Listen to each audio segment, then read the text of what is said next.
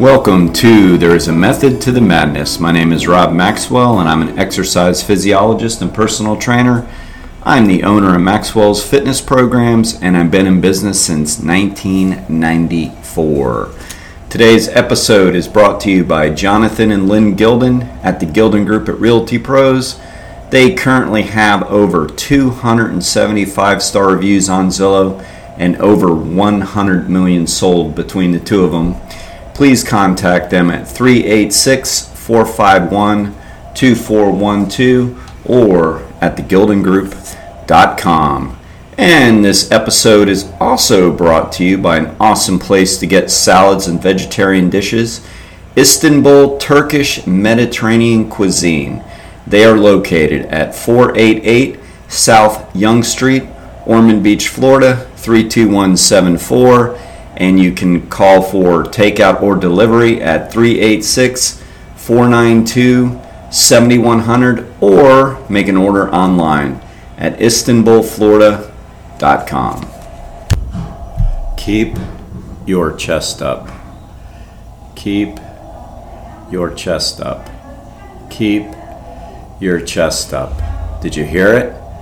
I hear it in my sleep. We say that so much at the gym that the other day I said, I want to turn that into a little podcast. We say it all the time, so therefore it must mean something. When do we say it? Well, we say it when we notice somebody's posture not keeping their chest up. So in other words, they have what we call a sag in the back, or the anterior or front of the shoulders start rolling forward. Now, why is it important? If you are doing squats, if you are doing lunges, if you are doing deadlifts, if you are doing rows, anything where the spine is already going to naturally fall forward and you're allowing your upper back or upper torso to sag by doing the opposite of keeping your chest up, then you're really not engaging the proper muscles that you hope to be engaging to begin with, and you're actually creating maybe a more propensity towards having kyphosis. So obviously that's kind of important. So let's talk about that a little bit. So if you get anything out of today when you go to the gym or when you really do anything, keep your chest up. What that means exactly is literally pull your shoulders back, take any laxity out of your spine that might be there, whether you're sitting there, whether you're standing, whether you're driving, and keep your chest up. You know what is kind of interesting about that? I think it not only is physiologically good for you, I mean, there is no question about it that it's physiologically good for you. It might be good for you mentally / spiritually too. So in Viktor Frankl's book, Man's Search for Meaning, the two things he talked about that he had absolute control over, and I believe it was somebody else that he had met early on in his concentration camp. For those that don't know the story, he was a famous physician prisoner of war held by the Nazis in Germany, and he was a psychiatrist and continued to be after the war because he survived. But somebody that was in the concentration camp earlier than him had mentioned it's very important to always shave and stand up straight.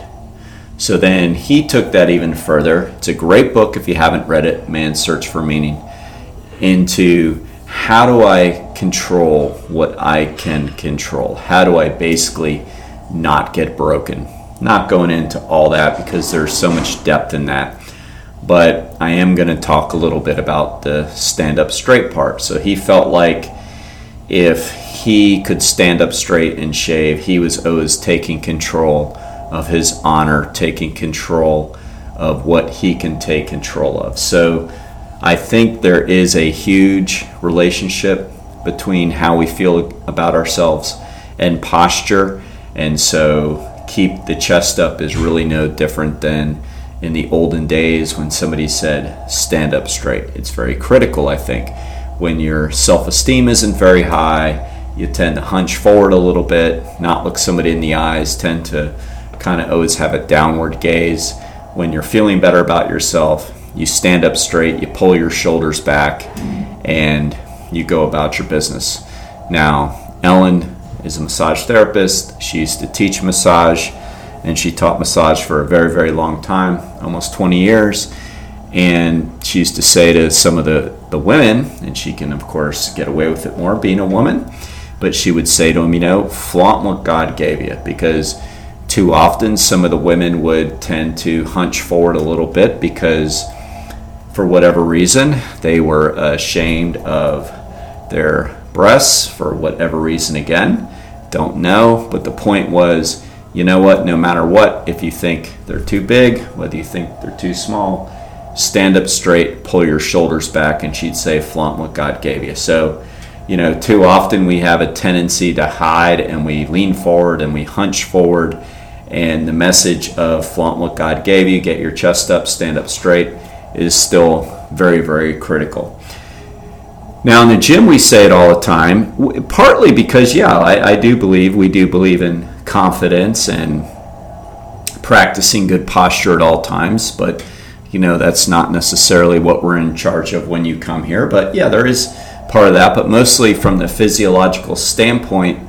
When you tend to lean forward and you're doing a squat, you are now putting more of the weight on the balls of your feet and then even in the toe box, which is going to put more of the load on the front portions of your knees, your patella tendon, and your quadriceps. That's not all bad. We want to strengthen our quadriceps, but most of the time, a lot of the weakness in both men and women does come from the glutes, because when they squat, there is so much emphasis on basically a toe push. So when we make sure that we get our chest up, we're more able to push off of the heels. We're more able to keep our spine protected and strong and not create any kind of back injury when we exercise. And we are more able to really recruit the gluteal muscles, which oftentimes get neglected when we squat because we can't keep the chest up. Now, depth has something to do with that. Too often you hear the old saying, and there's so much to this stuff that I don't have time to get into all this, but all of the different things that people are told to do in the gyms need to be challenged a little bit. That's why we have the method to the madness. Like, why do we say these things? So let's talk about the depth in squat.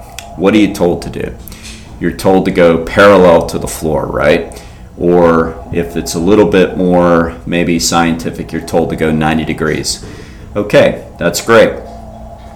That's great in a perfect world if you're able to keep your chest up. But a lot of people aren't due to range of motion issues and very simple flexibility issues. If somebody's not very flexible, going parallel and keeping their chest up is not going to happen.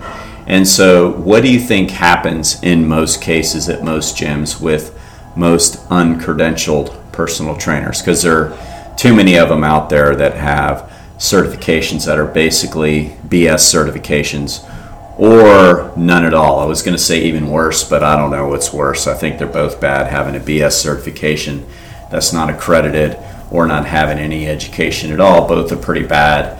In an industry where you're taking care of people's health and fitness, I think there needs to be more professionalism for sure. But what do you think happens most of the time at these gyms? What do you think? Think for a second before I tell you. What just came to your mind? Think about it. If you're like most people, you're thinking, well, the trainer says go to parallel anyway, even though, and especially in the case of men, because they're even less flexible than women most of the time, they're going to be completely hunched over and their squat looks like they're doing a good morning exercise. Like all of the load is on the lower back muscles and then the quad muscles because of the angle of the knee to the ankle. So that is a very ineffectual squat, and not only is that not working the areas you want it to work, it's actually making everything worse because you're strengthening the patterns that you don't want to strengthen. So the reality is people should go down not by some random, really arbitrary number of 90 degrees, which studies really don't even point that out. That's used as a benchmark for the squat exercise, so there can be some sort of a baseline of how low people can go, but that's in a powerlifting competition. Other than that, the real key is you should go as low as you can while keeping your knees behind your toes and your chest up, meaning having a flat back. End of story. And if that means you can only, and I don't want to say only because it's almost like it's an insult to knock it lower, and there's just really no validity to that, all right? But if that means that's a half squat, like going down 45 degrees and maintaining a nice spine angle, that's fine. You're going to get so much more out of that than you are if you're forcing yourself down the 90 degrees with a bent over spine, all right? So again, there is a method to the madness. You don't have to necessarily go 90 degrees. And with some people, you just see it right away. It's that they've been programmed to think they have to go, quote, all the way down. And then again, they're totally falling forward, and it's not even really a squat anymore anyway. Now, certain exercises can help you stay in better posture than others, like a Smith squat, which doesn't allow any different motion other than straight up and down. People have a tendency to be able to get a little bit lower with their chest still up. But we don't want to rely on that. You want to be able to do a squat wherever you go and be able to maintain that upright posture. Not completely vertical though. I mean, really the angle should be at the same angle of your shins. So if you're looking at yourself from the parallel angle or the side angle, as somebody is squatting down, their back should be flat and at the exact same angle as their shins. Then you know they're at the perfect angle. But really it's just a matter of a constant correction. When you're nearing the bottom, pull the shoulder blades back more, get that chest up. Sometimes you have to do it with your head because typically the spine will follow what your head does. So you'll hear somebody say, look up, and that's okay advice, except not if the spine goes with it. But typically if you look up, the spine goes with it, and that's why trainers say it sometimes. But it's a constant reminder, literally, and that's what made us think, let's make a mini podcast on that. Just talk about that. Because the other day it was like, okay, as the person was going down, before they came up, they didn't correct their spine. And I kept saying, chest up, chest up. It's just so critical, okay? So that's why you listen to this show. There's a method to the madness. It's not about 90 degrees. It's not about all these things. I'll cover other exercises and different things we say. But it's about keeping the chest up, going down as far as you can, and maintaining that angle. Doable, right? All right. Until next time, be Max Fit, be Max Well.